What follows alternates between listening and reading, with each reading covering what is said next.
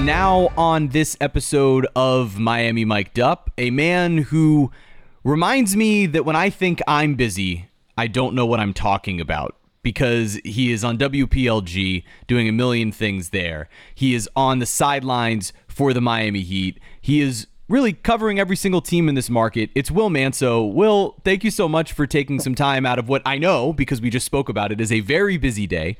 Very busy week for you, very busy year, very busy existence, to take some time to chat with me today on Miami Mic'd Up. Well, listen, I know you say it humbly, but you are about as busy as anyone. So you know exactly the cycle of South Florida sports that never stops. So we enjoy it. It's not bad. At least teams are winning. Yeah, that certainly makes it better. It's been a lot of fun watching these teams throughout the year, and we'll get to all of those within this conversation, but we will start with the Miami Heat. But before we get to that, I do have to ask you, despite all the busyness, what is something that's recently brought you some joy outside of work, outside of sports? I taught my youngest daughter how to ride a bike. And it was, and she had, it's funny, she's a tough-minded kid. So she had been struggling with it. And then I got busy and we had put it off for like a couple weeks. And I told her Saturday, honey, I'm off. It's a rare day for me off.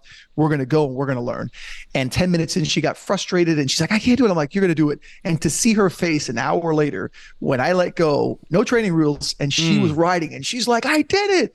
And to now, like this morning, I dropped her off at school. She's like, Daddy, we're going to ride again. I said, Saturday all day. So that brought me a lot of joy, no doubt. That is amazing. I know my parents are probably listening to this and remember their experiences trying to teach me how to ride a bike, which were ultimately successful at some point, in that I was I was very, very athletic when it came to sports with a ball.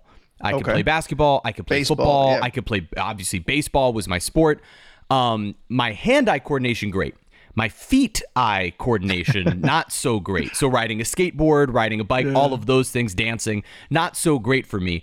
And I was also, and still remain, a bit of a perfectionist. And so when I would fail, I would just throw temper tantrums, cry, the whole nine. And so I remember it took until there was basically one day when I was like, man, probably like 10 years old. Like 10, 11 years old, had been struggling with it. My friends were like starting to ride bikes around the neighborhood and I felt left out.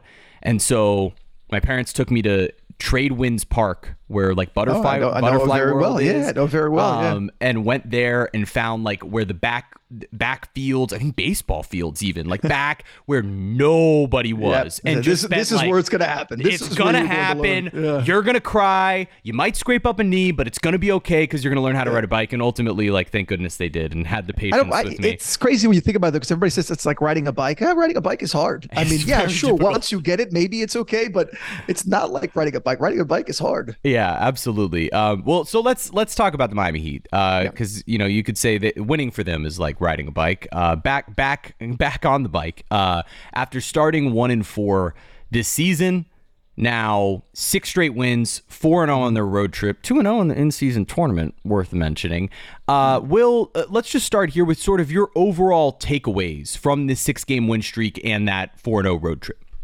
I think it's two things, honestly. Number one is the depth that they preached in the preseason that everybody talked about. I think some people rolled their eyes, were like, it's depth, but is it, this is a star-driven league. You didn't add any stars. So no one saw depth as a positive other than those within the organization. I think all of us were a little skeptical. Okay, how's this depth going to work? So number one is they're winning because of that depth. I mean, they've still had guys out. We know Tyler's out. We saw Jimmy missed a game this trip. We saw Kyle miss a game. We saw Bam earlier miss a game of the season. Caleb hasn't played in a couple of weeks. I mean, there are guys that have been out, and these are all key contributors, and yet they're winning. So I think number one is the depth is true. It's legit. Like their depth is real and productive. I think number two is, and I think you probably sense it because you were around the team last year a lot, and I was as well. And I think Heat fans who watch every game, this team has a different energy, because last year sometimes felt like a grind in the regular season. Sometimes it felt like games didn't have good energy. This year it's the complete opposite. And I think it's a credit to the new guys. I think it's a credit to having Hayward Highsmith get his first real opportunity to be a rotation player. There's no wasted energy when he's on the field. Or on the court. There's no moments where he's just kind of going through the motions. Same with Jaime being a rookie. Same with Jay Rich getting a second chance with the Heat. So you go down the list of players that are now getting opportunities, and you mix and match it with the players who are stars, the Jimmys, the Bams, the guys like that, and Tyler when he's healthy. And this team just feels different. It just does. It just feels more energy. It's so funny you say that because I think once again, everyone was having the conversation about running it back. When really the only guys who remained from the 2020 run are four guys. It's their big three of Jimmy, Bam, and Tyler, and then Duncan Robinson as well.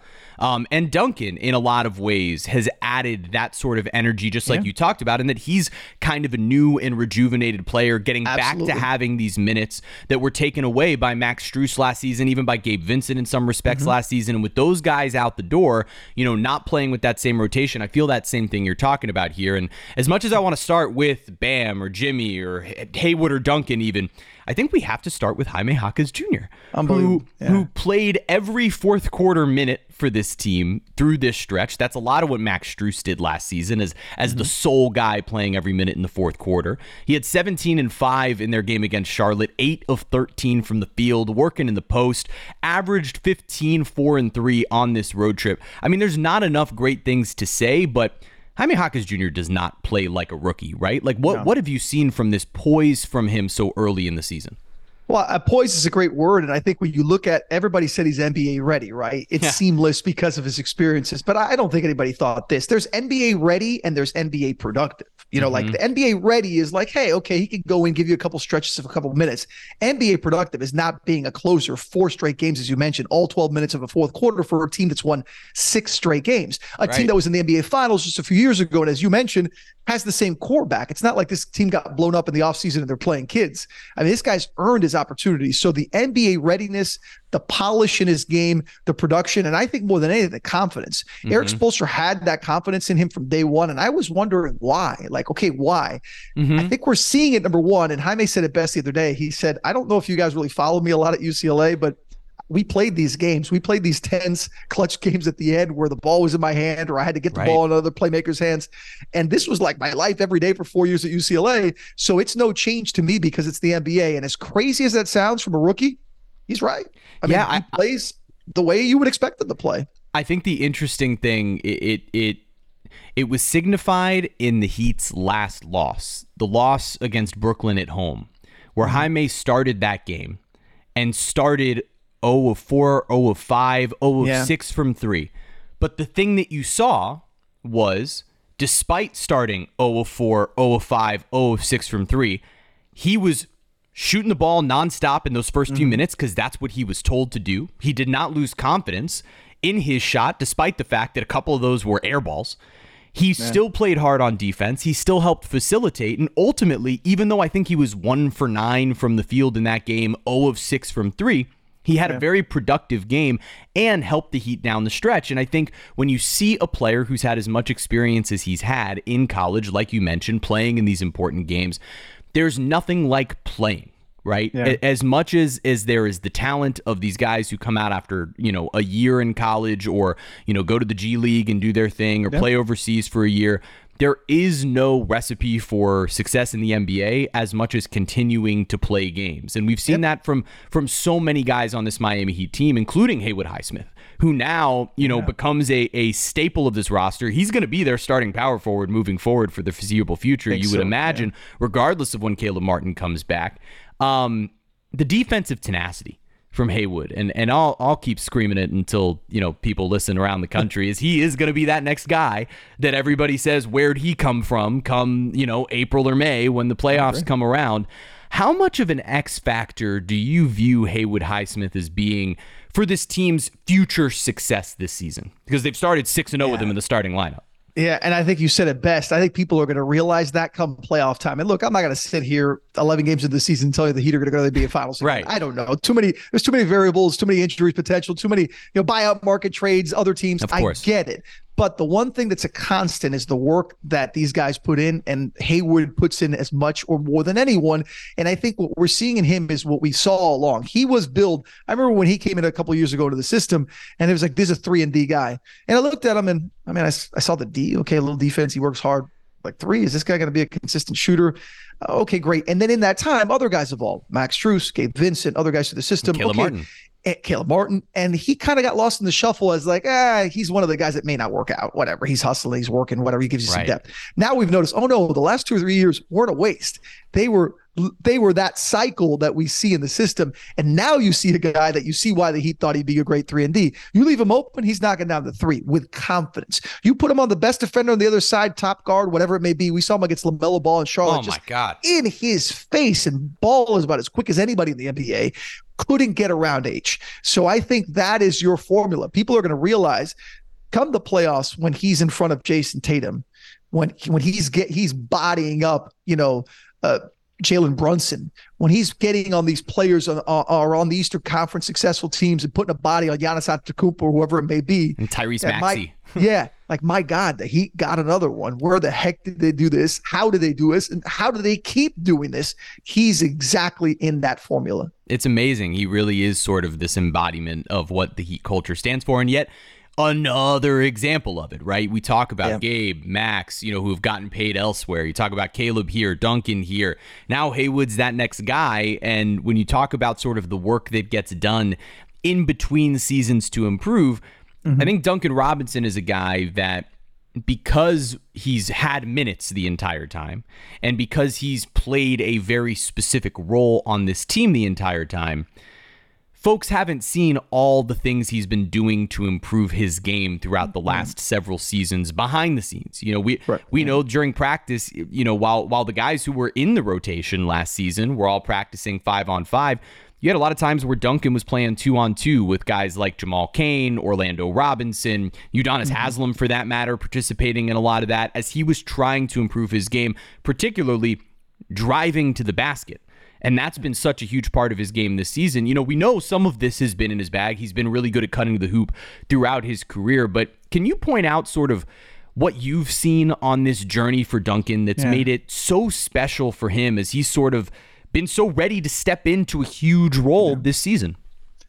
I think I could say this with some confidence that I'm not overstepping some sort of a boundary with Duncan's, attitude or personality. He's a really likable guy. He's a very smart guy. Anybody that's listened to his podcast or heard him speak, he's just he loves basketball, loves the game, very cerebral, very good guy. There was a stretch where I can honestly say he looked miserable. And I don't know if he was. I don't know, but I do know Duncan's talked about the mental part of it in this stretch.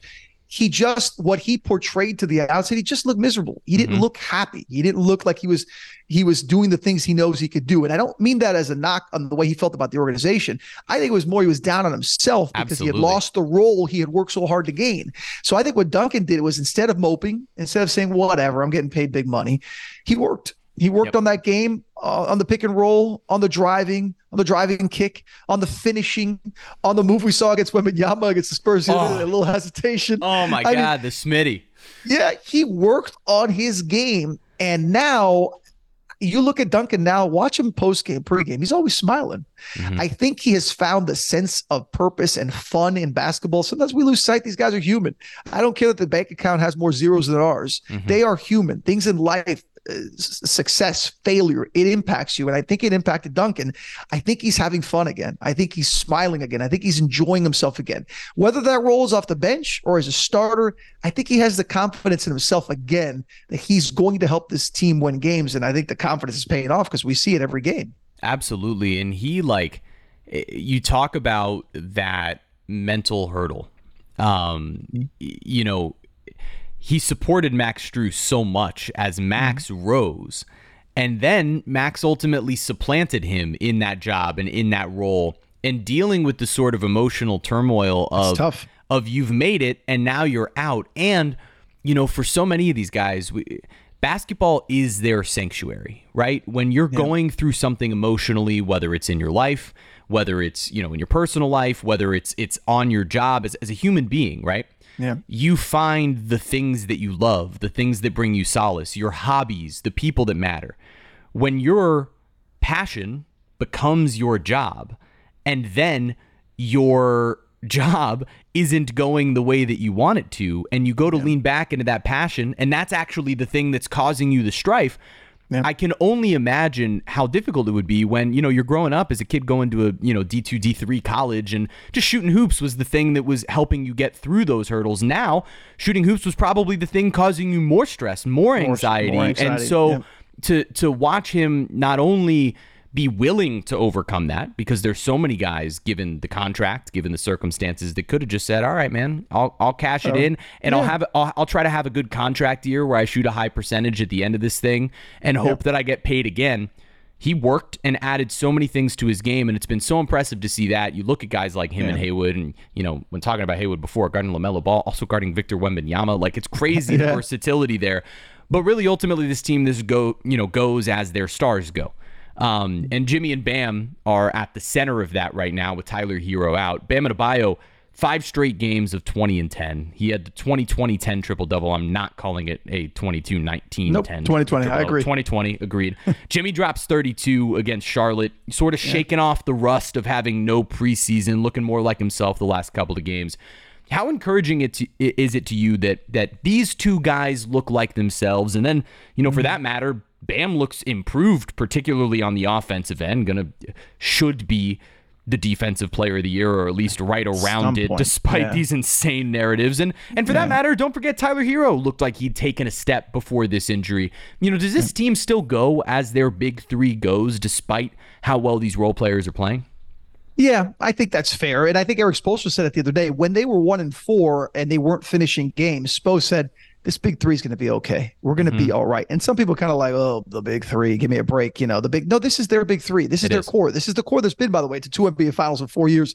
So you can't sit there and say like, oh, this is not a good core. Right. It hasn't worked. It has worked. What they haven't been able to do is finish and win that championship. But I think the core is there, and that's where they that's going to be their bread and butter all season long. The guys we mentioned, all role players, are always important. Any Heat championship, any Heat finals team has had the importance of the core of the bench guys and that. But the big three, whatever you want to call it, the main guys, that's where the production comes. Jimmy's looking like himself again. Jimmy knows what he's doing. He knows how to ramp it up. You know, some people are like, oh, why didn't he play the preseason? It's not the way it works.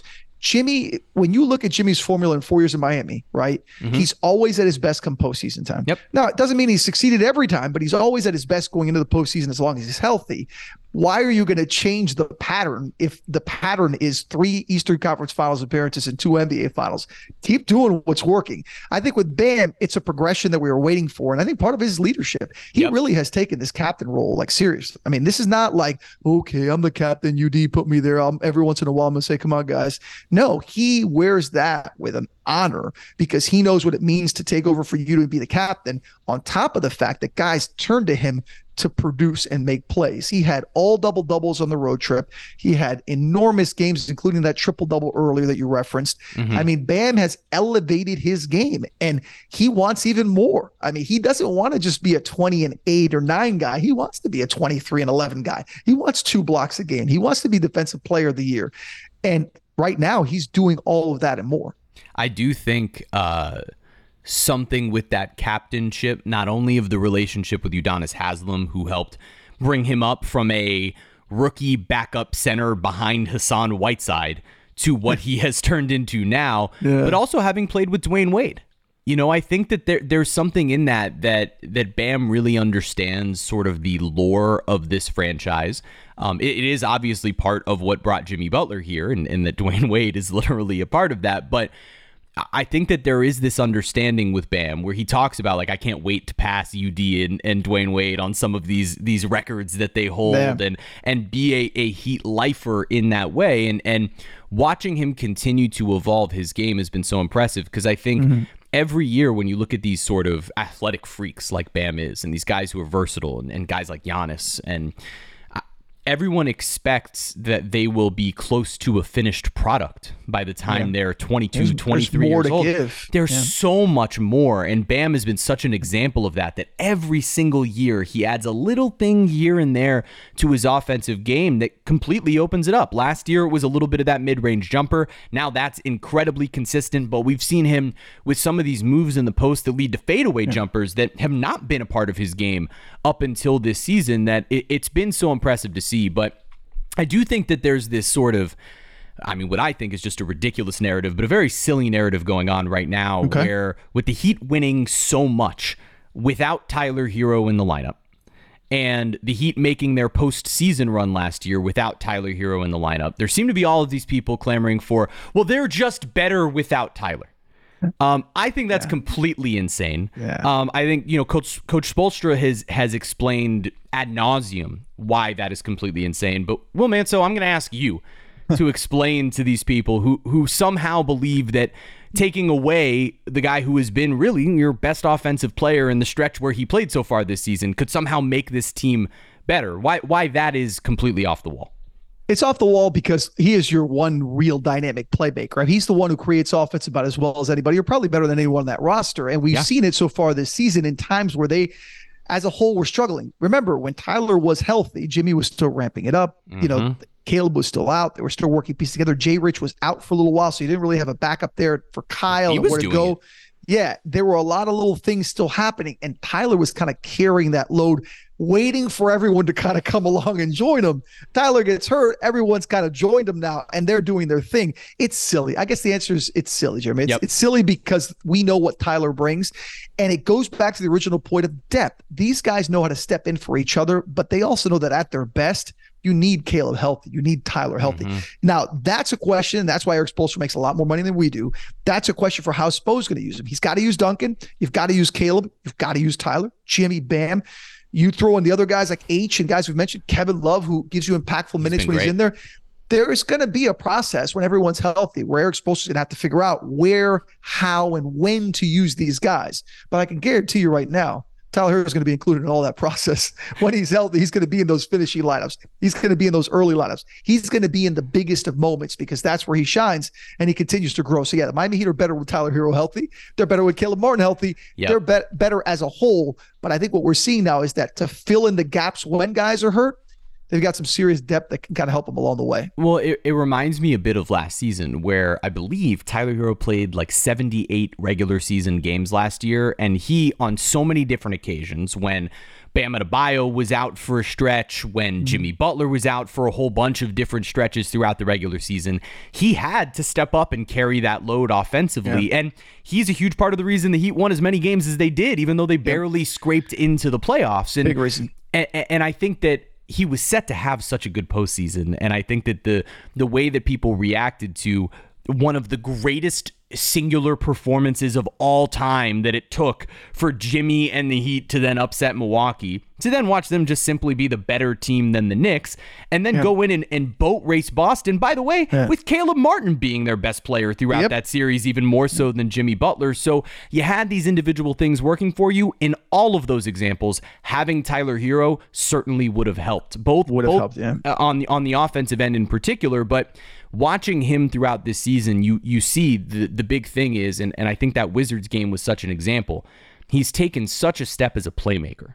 And I think that as a passer, as a guy who is not picking up his dribble without an idea of what he is going to do with the basketball, and watching him get the rest of these guys involved, whether it's Haywood Highsmith hitting corner threes, whether it's Jaime Jaquez being on the floor with him, and really Tyler being the only productive guy at the beginning of the season running with those guys off the bench, it's going to be fun to see the way that Spo incorporates him and Caleb back into this rotation when they're healthy.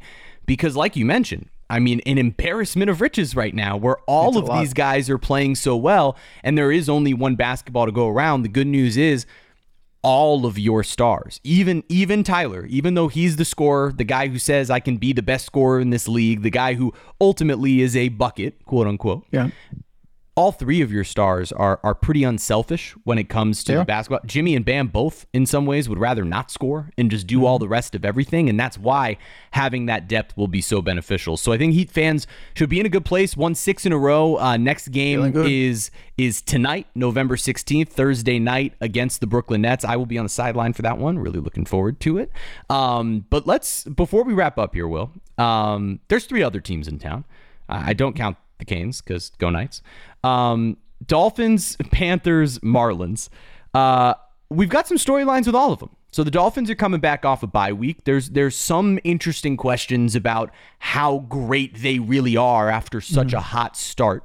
But seemingly maybe an easy road ahead. So option 1 could be to talk about the Dolphins and their expectations moving forward. This is my chance to mention the Marlins and Peter Bendix being hired as their president of baseball operations, and could get your reaction to that news and what it means for the Marlins and sort of emulating the Rays here. And then there's the Florida Panthers, who everybody seemingly wrote off before this season, who got off to like a little bit of a slow start, and now are playing some of the best hockey across the NHL. Sam Reinhart looks like one of the best players in the whole damn league. I've got all three of those storylines to present to you. I will ask you to pick one, put your WPLG hat back on, wearing a bunch of different hats and covering all these teams, and tell me which team you'd like to talk about to close out this episode. I think I got to talk Dolphins just because they're at the forefront. I will say this, though. Skip Schumacher, congratulations for winning Manager of the Year. Oh, yeah, right. I didn't even mention that. Skip Schumacher. It is an embarrassment of riches in this town. We have the Manager of the Year, so congrats. God, they had a great season. I think Peter Bendix is a great hire. I think that you will see that as it approaches the season, hopefully a good offseason. Panthers are a great story, but I think the Dolphins are the focus now because they're kind of that next one. And when you look around the NFL and you see teams getting beat left and right by so-called bad teams. You see teams left and right that are supposed to be great losing games and falling and this and that. And then you see the Dolphins. Yes. And then you see the Dolphins chugging along. Them winning games they're supposed to is seen as a negative. Since when is that a negative? I thought losing games you're supposed to win was a negative. Not winning games you're supposed to win. They have the schedule in front of them. Oh, yes, they have 3 losses. One was a struggle to the Bills, a team that plays them tough. We know Josh Allen's giving them problems. Okay, I gave you that. 2 was to the 2 teams that played in the Super Bowl last year. Both of them look like they're going right back in that direction, both away from South Florida. So when you sit there and you say to yourself, I mean, what's the complaint here? I'm sorry. What are we complaining about? That they win games they're supposed to, that they're in first place. I love everything that's going on with the Dolphins. Do I feel confident to say, like, hey, this is a Super Bowl team? A step at a time. Win your division, get a home game, and I feel good that they'll win a playoff game at home, and then take your chances from there. But everything about this team right now is on the upswing as a positive. There is no negativity in my mind about the Miami Dolphins just because they've lost to the Bills, the Chiefs, and the Eagles this season, as if that's some sort of a black eye on their existence. Particularly when you see all 3 of those teams losing games that they shouldn't have lost. All of those teams have lost games they shouldn't. And I think you make such a great point about just win the games that are on your schedule. Just because you're facing some teams that aren't so great. And look, maybe 5 weeks from now, you and I are having a separate conversation because somehow they go 2-3 or 3-2 against a schedule that's supposed to be easier over the next few weeks. Correct. Yeah. But if they continue to take care of business against teams they're favored against, they're going to be 11-3. They're going to be a team that is positioned for a home game to start the postseason, potentially competing for the number 1 seed in the conference. 2 home games. They get the 2 seed. That's 2 home games you get if you win that first one, obviously. Right, and it puts you in such a great spot to have success moving forward. And when you watch the evolution of this team, the thing that excites you is the way that the defense played against the Kansas City Chiefs. I think everybody panicked because the offense struggled going out to Germany. Seeing the defense play well against a team that you very well might see in an AFC Championship game should you get there is very exciting, very encouraging. So lots to be happy about across South Florida. I'm so mad at myself for not remembering Skip Schumacher as the Manager of the Year. I should have started the damn podcast with it. You got enough going on with that, but I love Skip. I was so happy for him. He better win the damn award. Yeah, he was the Manager of the Year for sure. He is the best, and it's so cool to see the culture that he's imprinted on this team already. Peter Bendix at his opening day, or not opening day, but at his opening press conference spoke about wanting to continue to build a culture in the organization, and nobody better to work with than Skip to continue to build that. So hopefully that's a partnership going forward many years and building something cool down here in Miami. Will Manso, thank you as always for your time. You could follow him at Will Manso on Twitter. Will, where else should people be ready to go check out your work? Always WPLG Daily over at Channel 10 here in South Florida. For those that still watch local TV, thank you very much. I know it's dwindling a bit, but I always appreciate it. And then obviously with you and Kelly and Jax and the whole crew, Eric and John on Bally, covering Heat games all year long. It's going to be a fun year. It's going to be a fun year. It's a fun team to be around. You sense it. I know you do with the players. We all sense it. It's just a different energy, again, for a team that sort of ran it back, but feels different from last year. So it's going to be a fun year the rest of the way on Bally. Absolutely. This will be a blast. You can watch all of those games on Bally Sports, all the Heat games, all the Panthers games, and the Heat's next game tonight. Tune in for the Heat Live pregame show at 7 o'clock, tip just after 7:30. I will be there on the sideline alongside Eric Reed and John Crotty. Looking forward to this one. Heat Nets tonight. Will Manso, thank you once again. Always my pleasure.